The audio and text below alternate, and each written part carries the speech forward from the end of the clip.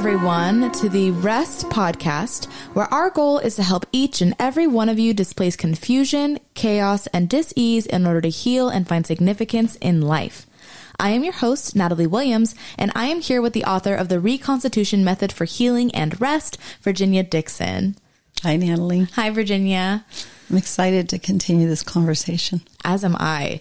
After our conversation last month, Catherine Dang, the founder of the Philomath Foundation, decided to rejoin us to elaborate on her previously mentioned observations of manhood, masculinity, and fatherhood. Welcome back, Catherine. Oh, I'm glad to be back. Thank you. It occurred to me that after almost 40 years of marriage, you begin to see everything differently.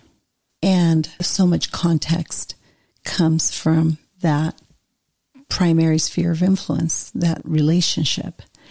Catherine, I'm looking forward to discussing this with you because when I look back, and we've had this conversation before, but I think that my husband, and you taught me that, but my husband really was the one that really held our marriage together.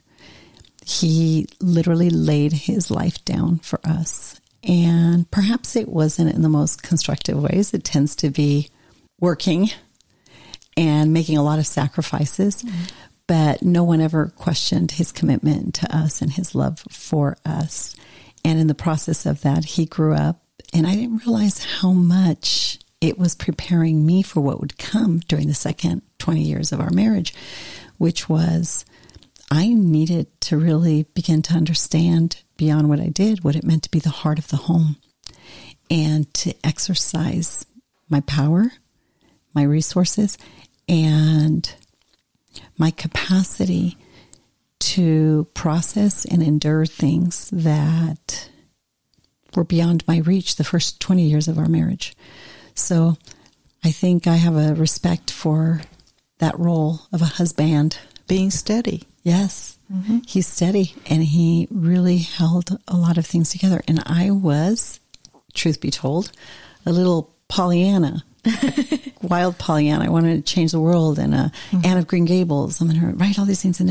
And I remember watching Ray watch me and take so much pleasure in watching me become who he knew God made me to be. Mm-hmm.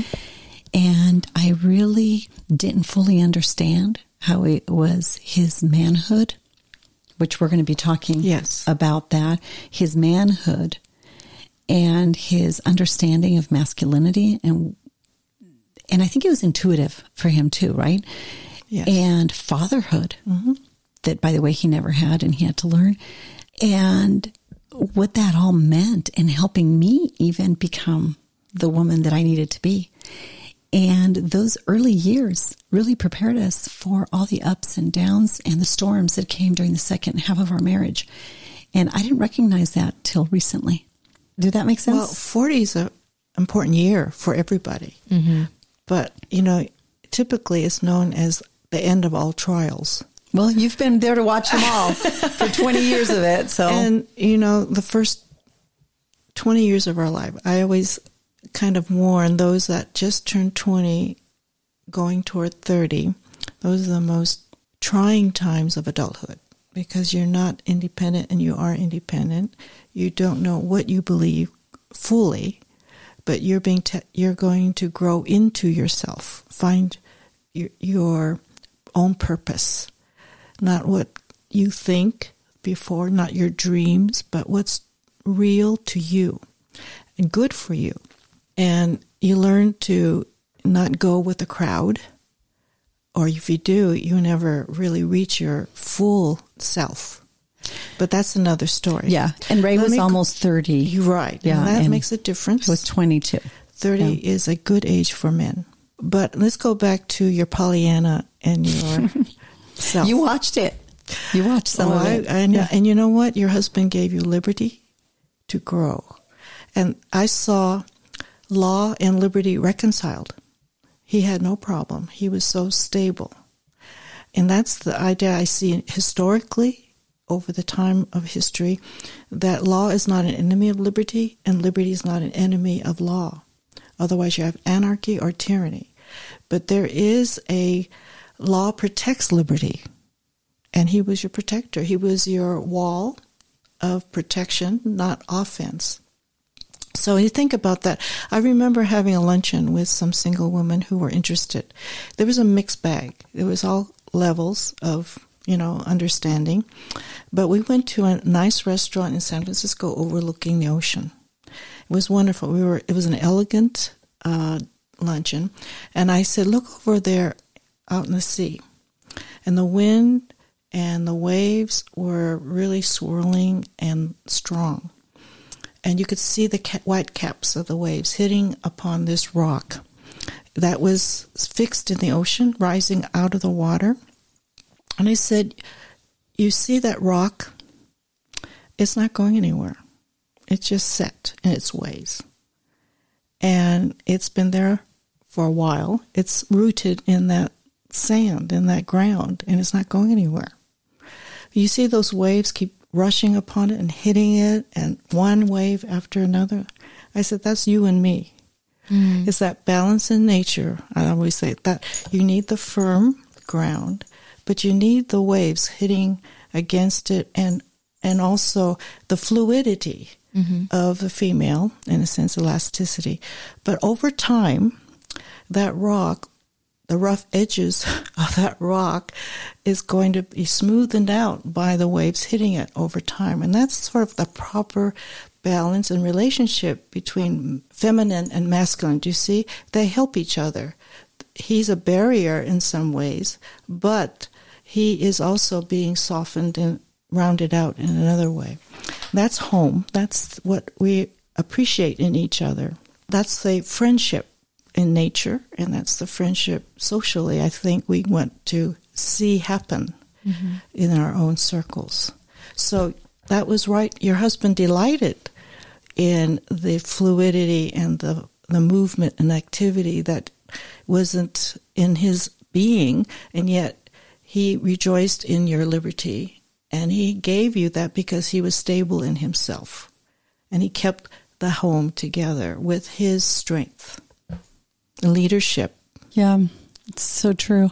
What would you say to the women who are listening who say, I'm the rock and my husband's the fluidity? Can you apply that same principle? Because I don't want them to confuse principles with temperaments and personality. Right. Absolutely. Again, we spoke earlier about the strength of women to, again, be strong in a way that men are not strong. And so sometimes we mistaken men to be like women. We want them to be like us in that way too. Sometimes we don't want them to be. Sometimes it feels like I have to step into his role because he's not. Yeah, I've heard that too. But it doesn't change the analogy of the rock and the water. So I want you to build a bridge.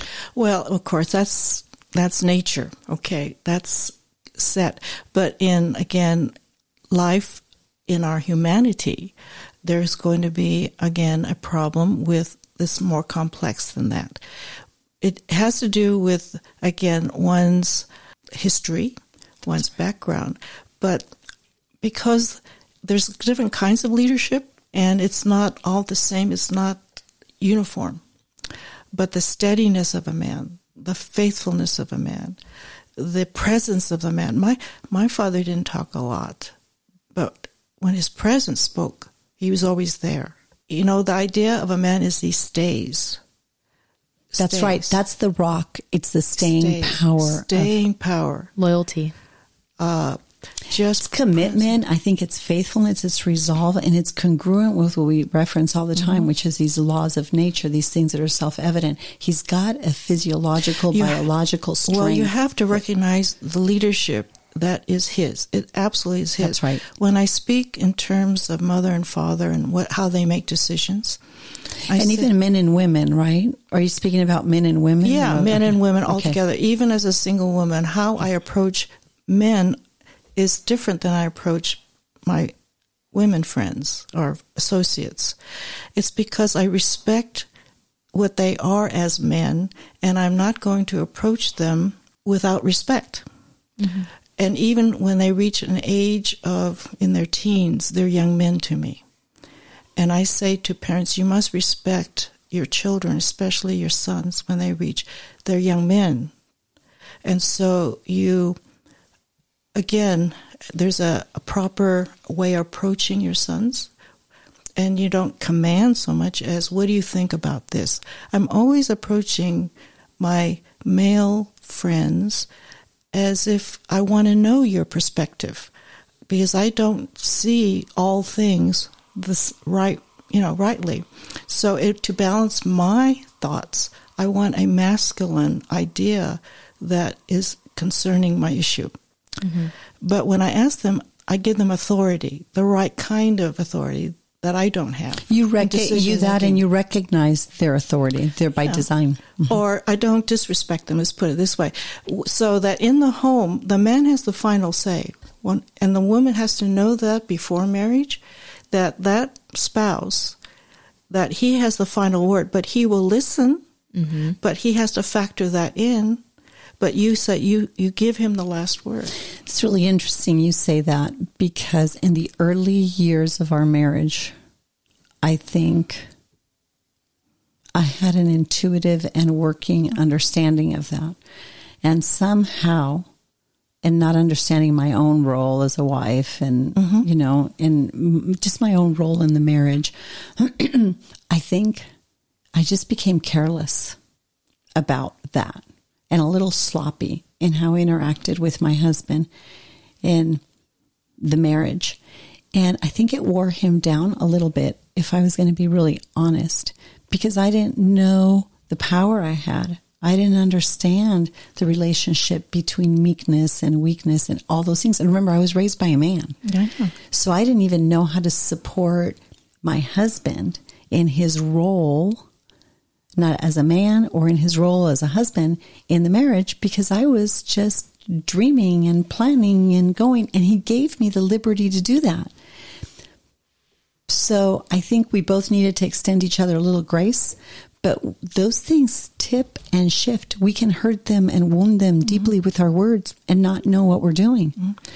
Talk about that for a minute. Well, interesting. We all learn that you may say one thing, and mean one thing, and they hear it and interpret it in another way. Right. And the reason I want to bring this up, and I don't want this just to be a loose point, is because I loved the analogy of the rock and the waves, the fluidity of a woman and the solidness that really by nature and by design is their constitution. Mm-hmm. Yes, but we don't understand that. That's right. So I think conventional wisdom... It's literal. It's more literal. Linear. Right. But conventional wisdom is, that's not true. So there's a lot of these, everything goes now. But there's this fundamental truth about that being the constitution of a man. And I think what happens is when they're not, and you touched on this briefly, but I want to go back and ask you about this. When they don't look like a rock, they look like the water, and women think they're the rock. There's a broken heart and a shattered soul, and there's some unresolved conflict there that we as women have the opportunity to perhaps help unwrap. Yes. Because and I wanted you to talk about that for a minute. We talk about cuts and bruises on the outside, mm-hmm. but there are cuts and bruises and scars on the inside of a person. Mm-hmm. And if you understand how sensitive and fragile the male is in that regard, mm-hmm. they will shut down and they won't speak. And if we add to the pain by more bruises and cuts on the inside with words or with even comments that touch a nerve, you understand? You have to know this about each other. Mm-hmm. And sometimes we don't take time to learn what is on the inside rather than only things mm-hmm. on the outside. And I want to reinforce this point. We're talking about principles, laws of nature, things that are self-evident mm-hmm. and speak to our natural experience, mm-hmm. affections. We're not talking about individual experiences. We know, and I see this every single day, and I've seen it for 20-some years, and so have you, Catherine, mm-hmm. that no matter how volatile a relationship is, when I get these couples behind closed doors, a man just wants respect and a woman just wants love. And it comes to that analogy of love must be very fluid and flexible. And it's that divine expression of God manifested in how a woman is, mm-hmm. and her anatomy bears witness of that. and the solidness, the constitution of a man, even though appearances can be deceptive, but a man wants to be a rock, wants to be solid. He wants to provide, he wants to nurture, because those things feed his hunger and his need for respect. So understanding how to fuel and not destroy those things. Perhaps you can help me with that. I can use the 3 A's. Okay? Good. Because he is basically physical, and that's his sense of self. I watch little boys who are shorter than the girls, and they just don't feel like they're anything until they start growing. And I say 17 is when they come out of their coma, because all of a sudden they begin shooting up, not physically, but intellectually and even spiritually. That's important to them, their physicality. And so we have to appreciate and admire their strength, the muscles they're developing, their handsome being, the haircut, anything. Because it's true. What is true, don't make it phony. But there are at times when they appear, their manhood is appearing. And when you see it in your spouse, you just appreciate it and admire it, and you affirm your affection. And that pride in him as a man has to be built up. You know, men are built up, you're not put down. And any hint of a criticism or a fault or a discontent in you makes them feel a failure and small. So appearance, when you say men are built up, so are women. People are built up. So what's the distinction there? Well, they're built up on different things, on a different matter. What they can do well is important to a man, and not so much, but it's not vanity. It's what the man does well that she can't do. That's how he provides, that's how he protects. Or whatever. Yes, yes, not just more provision, but just it's those small things that people never notice. He's behind the scenes sometimes. He's not the forward, but he's usually with a strong silent type people talk about.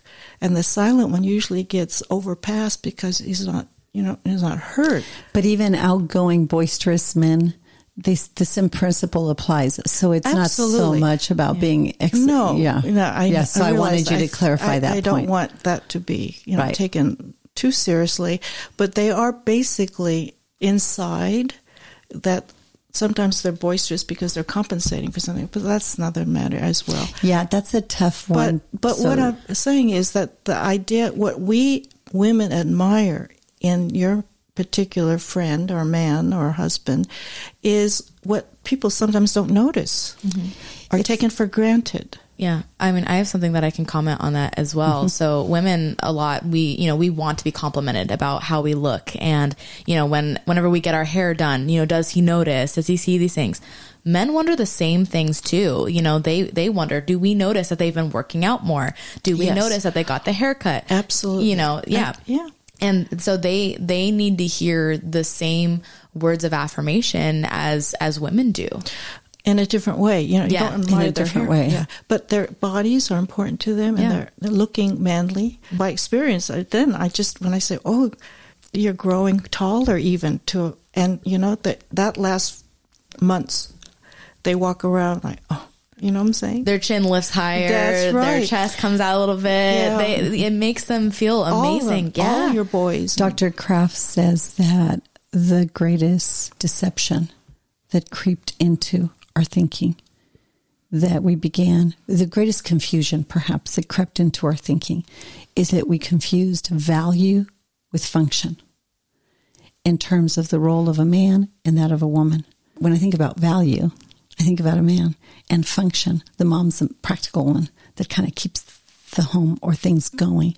But that relationship between function and value becomes really important in roles, and they're both necessary. For example, we were talking earlier a little bit about submission.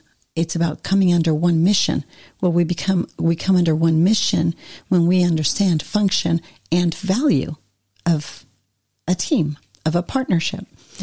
And I think when I'm hearing you speak now, which do you think correlates to the role of a man? One of function or value? I really don't separate so much. I think they come together in a sense how they build up everyone. I mean, they're builders. They're fixers. They resolve problems simply. They take a shortcut. Yeah. Sometimes I take the long route, and they have that linear way of getting down to the basics. I mean, just get down to the point. They want you to get down to the point, and they know how to get to the point without circumventing a lot of other issues. So it's their mentality, their intelligence. There's an intelligence that goes with being a man. What is that? And that is the simplest way to do something. Okay. No frills. Sometimes, Practicality. we need the frill, but when it comes to certain things in life, you need the point, get to the point, and get rid of the fat. Well, it's the same reason why men are the designated protectors, because men, they hear something fall in the house in the middle of the night, they jump up and they are ready for a fight. Whereas women are like, oh, let's go check it out. What is it? Did something break? Did something shatter? Was it the plate? We're all over the place. Whereas men are like, who is it? Who's in my house? Like he's ready for. I can identify things we can't. That's all. They just have a different ear. Children intuitively feel safe with dad. Absolutely. Yes. And look for mom for nurturing. And it's just intuitive. And when those things are not in alignment in a home, the fruit of that is very confusing. They work together, really. That's the stability of the family, is mom and dad being together. And giving each other the grace to begin to understand, I think. That's the appreciation part. Yeah. To understand that these roles, we have to step into a deeper understanding of these roles. And then we have to practice our understanding of these roles. And the fruit of all that changes in the process, which has kind of been the pilgrimage. I think if I look back on 40 years of marriage, it's really learning to step into and understand and It's like a dance. adjust. A dance. It is. Yeah, and he leads it. And he knows the steps. And he knows where he wants to take you. And keeping a marriage together is about, I think, not growing weary. You grow together. Yeah. Grow together. If women can understand the sensitivity of a man's heart and their hunger for respect, I think we can be instrumental in honoring the men in our lives, I should say, and our fathers, and we can begin to converse with them and address them differently. Absolutely. Vice versa as well. Yeah. And I want to comment on that too, as you're talking about how men hunger for respect. And that's not just a saying. It's been scientifically proven through a research study done by Shanti Feldon. And she talks about it in her book For Women Only, where she asked thousands of men, gave them options of, what do you want most? Do you want love over respect, or do you want respect over love? Would you prefer to be loved than respected? Right. So she gives them options. Over 80% of the men that she asked said that they would rather be respected than loved. And for women, it was the opposite. So it's not just a saying. It's been scientifically proven. Yeah. There's something innate in them that they know they lead. They're responsible for, the shoulders are broad to shoulder the responsibility. And they take responsibility. They may not be responsible, but they know they are responsible. And it's to help them be responsible, not take away their responsibility. They want to be men. They want to be able to take responsibility. Yeah, and any hint that they have disappointed us as women, that they're not living up to what we expect, they break. They really get disheartened. And there's been a systematic erosion of what it is to be a man. I want you to address that. Again, if you it's our can. approach to them. Yeah. They may have made a mistake, and they can admit it, but it's how we approach them in the mistake with them. I want to talk about specifically what's happened in the last 70 years or so. Systematically, it's eroded. The intent to emasculate and denigrate any male, in a sense, because they're the strength of the family.